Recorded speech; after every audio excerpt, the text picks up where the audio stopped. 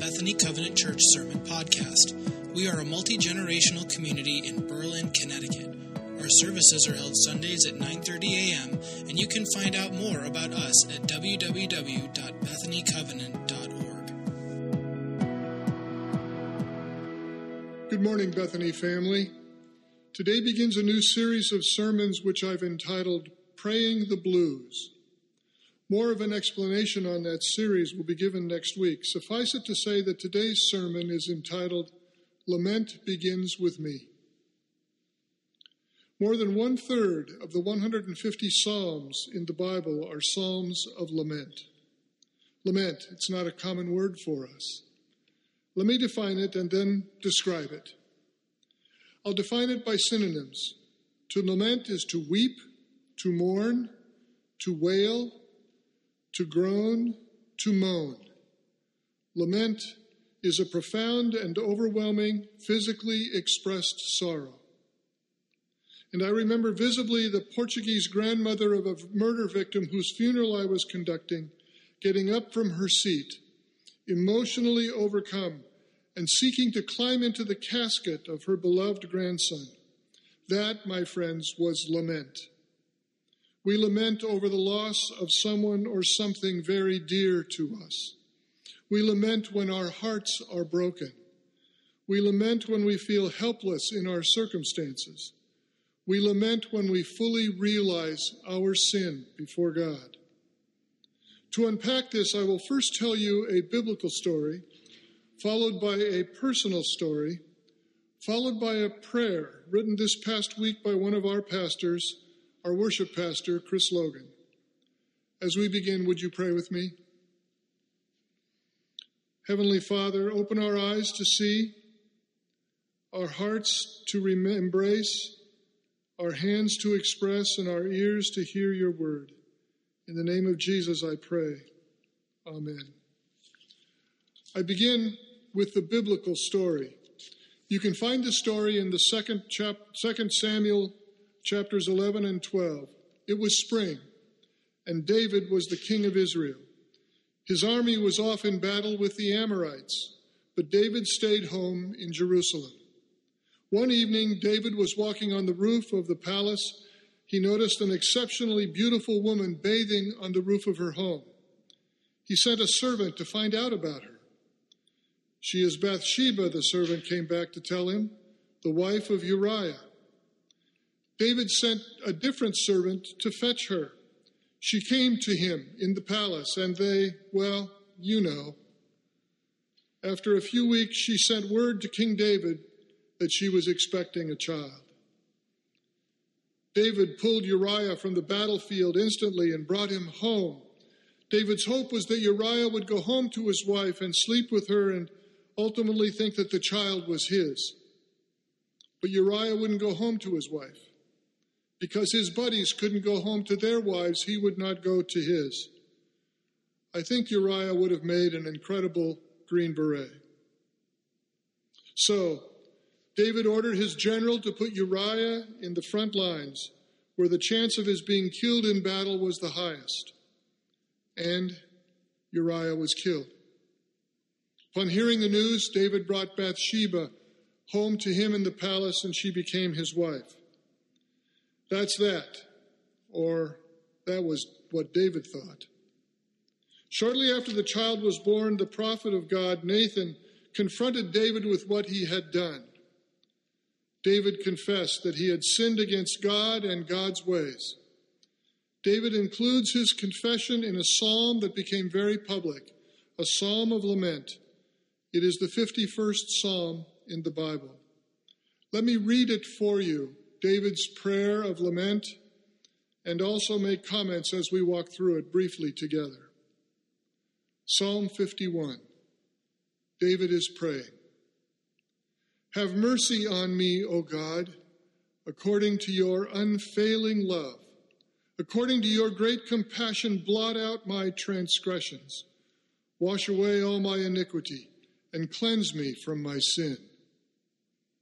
David is crying out to God for his mercy, for a washing away, for a cleansing that only God could give on the inside and the outside. David continues his prayer. For I know my transgressions. My sin is always before me. Against you and you only have I sinned, and done what is evil in your sight. So you are right in your verdict, and justified when you judge. Surely I was sinful at birth, sinful from the time my mother conceived me. Yet you desired faithfulness even in the womb. You taught me wisdom in that secret place. David owns his sin. He takes full responsibility for it. And he recognizes that ultimately his sin is against God and God's ways. And David recognizes the perverseness of sin that happens in us from the very beginning, even when we're conceived and certainly when we're born. Not that conception is a sin, not that birth is a sin, but already the infant child knows how to do wrong, even though they look so beautiful and so innocent. And David knew that was true in his life. David continues, cleanse me with hyssop, and I will be clean. Wash me, and I will be whiter than snow. Let me hear joy and gladness. Let the bones you have crushed rejoice. Hide your face from my sins, he prays, and blot out all my iniquity. Hyssop was what was used to put the blood on the lintel and the doorposts of the home for Passover. David is saying to God, completely or totally unsin me. He continues, perhaps the most well-known part of the 51st Psalm. Create in me a pure heart, O God, and renew a steadfast spirit within me. Do not cast me from your presence, or take your Holy Spirit from me. Restore to me the joy of your salvation, and grant me a willing spirit to sustain me. Then I will teach transgressors your ways, so that sinners will turn back to you. David is looking for a cleansing, yes, but now a recreation. He's asking God to give him a whole new self, to restore to him the joy of his salvation. You note he doesn't say restore salvation. David knew that was for certain, for God had done that. But the joy of the salvation had gone away in the midst of his sin. So he prays that the joy of his salvation would be restored. And then he says, then I will be in a place where I can teach others to avoid what I have done. His prayer continues. Deliver me from the guilt of bloodshed, O God, you who are God, my Savior. He remembers that he not only committed adultery with Bathsheba, but he committed murder with her husband. So, O God, you who are God, my Savior, and my tongue will sing of your righteousness. Open my lips, Lord, and my mouth will declare your praise. You do not delight in sacrifice, or I would bring it. You do not take pleasure in burnt offerings. My sacrifice, O God, is a broken spirit, a broken and contrite heart. You, God, will not despise. David is praying, Lord, deliver me from what I deserve. I will worship you.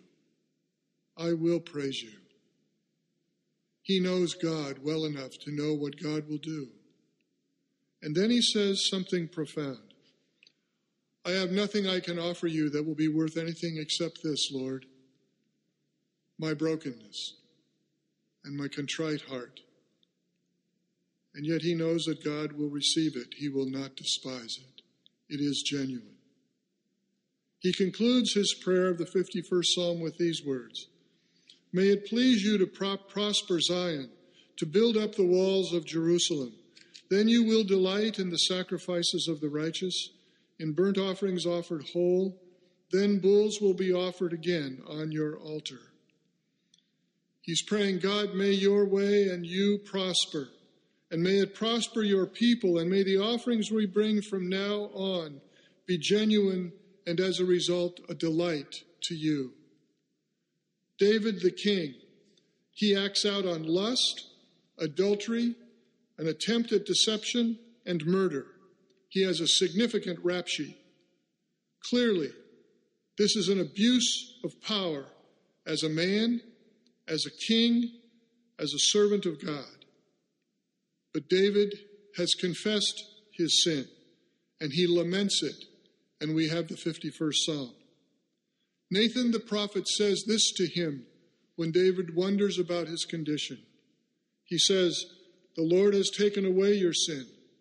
You are not going to die." 2 Samuel 12, the last part of verse 13. Not only was David forgiven, the word about him was profoundly expressed in a sermon by the Apostle Paul in Antioch when, quoting from Samuel and Jeremiah, Paul said, quote, "God testified concerning him," and here God is speaking, "I have found David, son of Jesse, a man after my own heart. He will do everything I want him to do." End of quote. Acts 13:22. And now I share a personal story. I have been fortunate to live for nearly 74 years, 56 of those years as a follower of Jesus Christ. And in those 56 years as a Christian, I have given days to speak and act in solidarity with people of color. In April 4th, 1968, the day Martin Luther King Jr. was assassinated, I was about to graduate from college. I got the horrific news and immediately ran down the hall to a dorm room of a good friend of mine, Jim, an African American. I found him sitting on his bed in tears. He looked at me and said, "I need to be with my people." I knew what he meant. And that night, we spent together on the streets of Seattle. Together, me with Jim and Jim with his people. That was a day acting in solidarity with my friend of color, Jim, in college. In the mid-1970s, I spent 3 weeks with the Navajo people of Arizona. I was on their reservation, and we brought friendship and the gospel and provided a Christian camp experience for their children. That was 21 days acting in solidarity with Native American friends of color. Years later, I led a mission trip to Kenya to be with a black pastor friend and his churches on a mission of solidarity and support in bringing the gospel and the teaching and healing ministry regarding the AIDS epidemic that had swept the region.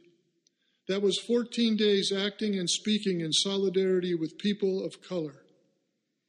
I helped organize a church-wide build with Habitat for Humanity in Bridgeport, Connecticut, in solidarity and support of an African-American couple in need of affordable housing.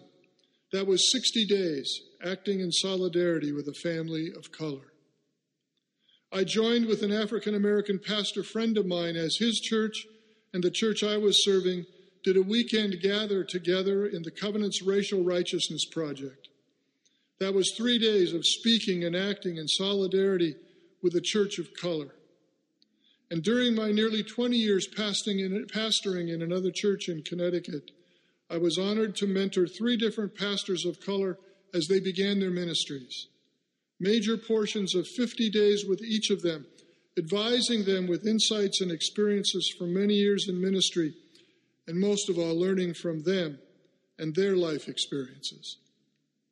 I have followed Jesus for 56 years, and I have given 249 days of voice and action with people of color.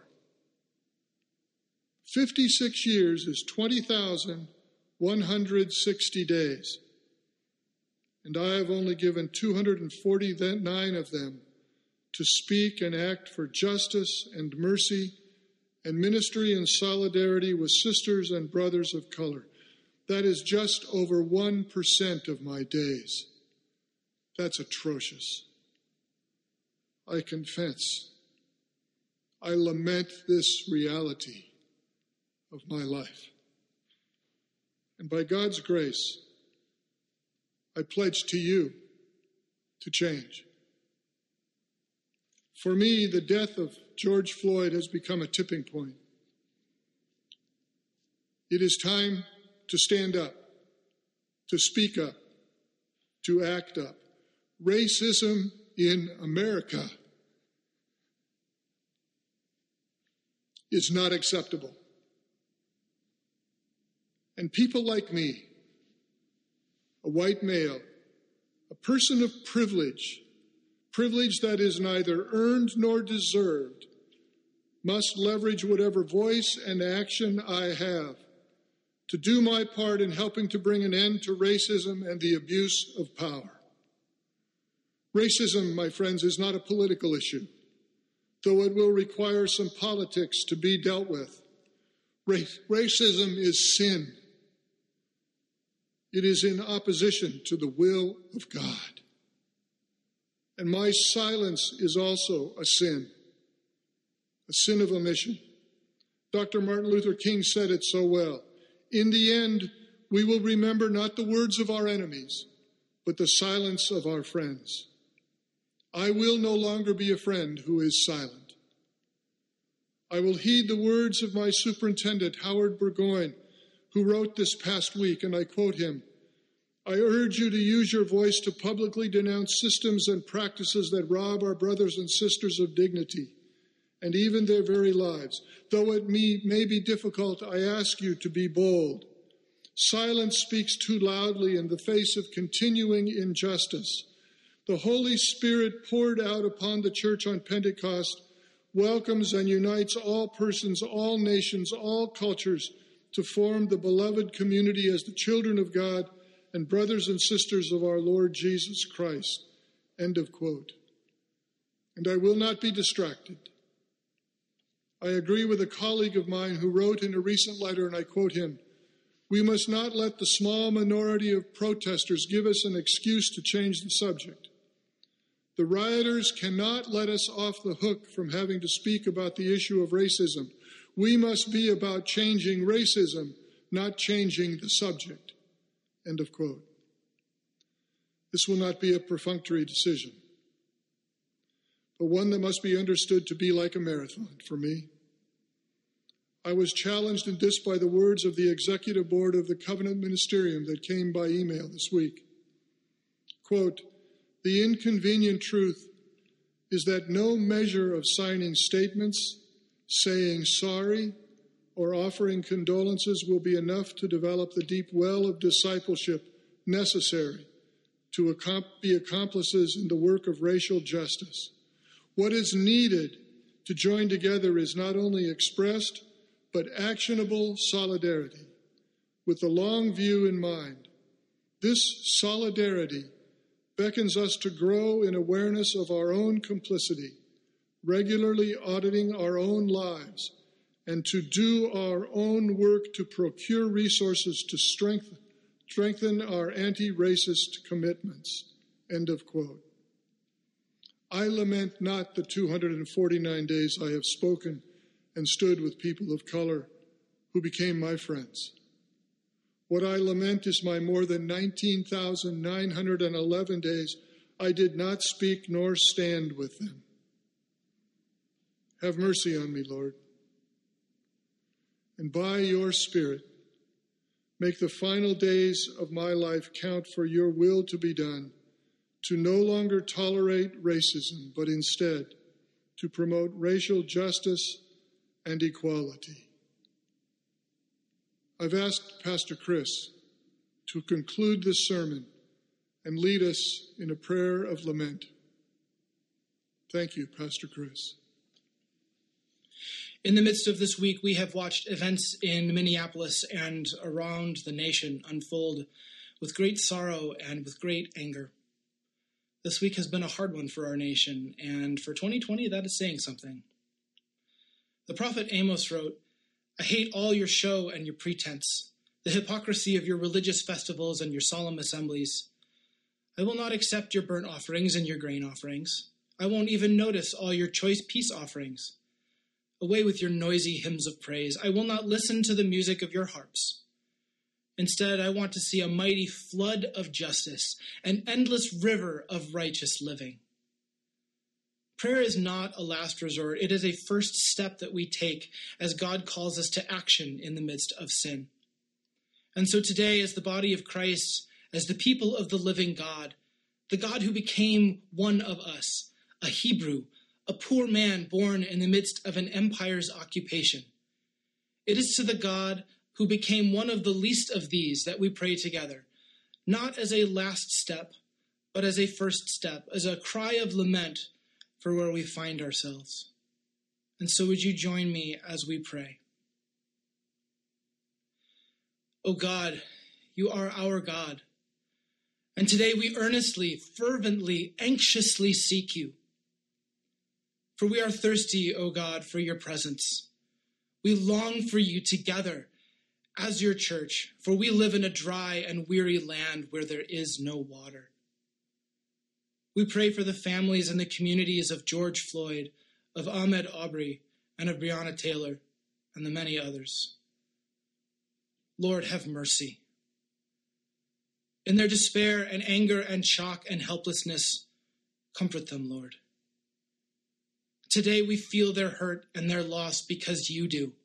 Today we grieve with them. We lament with them. We cry out in anger on their behalf. Lord, as a white man, today I pray for my sisters and brothers of color. How long, O Lord? I pray your protection on them. I pray your comfort in their fear. I pray your peace in their sorrow. I pray your prophetic voice be heard through their cries of anger.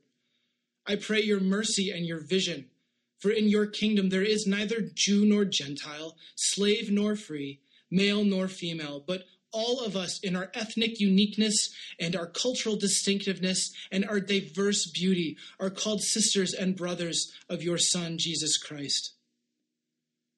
May those of us who are white be called out in our sin. May we own our history. May we own our attitudes. May we own our biases. May we listen with open hearts and minds to the way that your Spirit is moving in our sisters and brothers of color. May we hear their cries of lament. May we hear their pain and grief. May we own our responsibility to work towards reconciliation in your name. And Lord, we feel betrayed by those who are meant to keep us safe. And so we are angry. We confess that some of us, many of us, have not spoken up. We have not, as your prophet Habakkuk said, cried violence. And so today, Lord, we also pray for our law enforcement. May the cancer of racism and injustice and systemic brutality be rooted out from within. We pray your justice on those who have abused and continue to abuse their power. And Lord, may the many officers who do not stand for those things, may those who stand for justice, may those who stand for freedom be emboldened in this time as people of great courage who say, no more.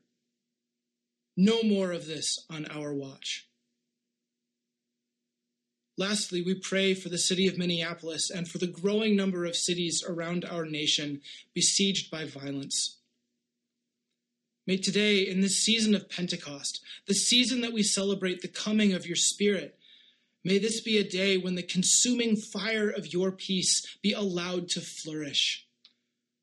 For your healing on us, we pray. For your grace, we pray.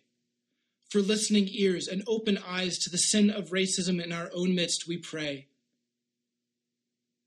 Keep us from becoming numb. But instead, may we learn from this grave injustice, O God, that your matchless, ageless voice speaks again through us to declare the beauty of all of your children, that your kingdom may come in this place today. Spirit, rain down on us. It is in your name, the name above all names, the power above all powers, in the name of the liberating King, that we pray. Amen.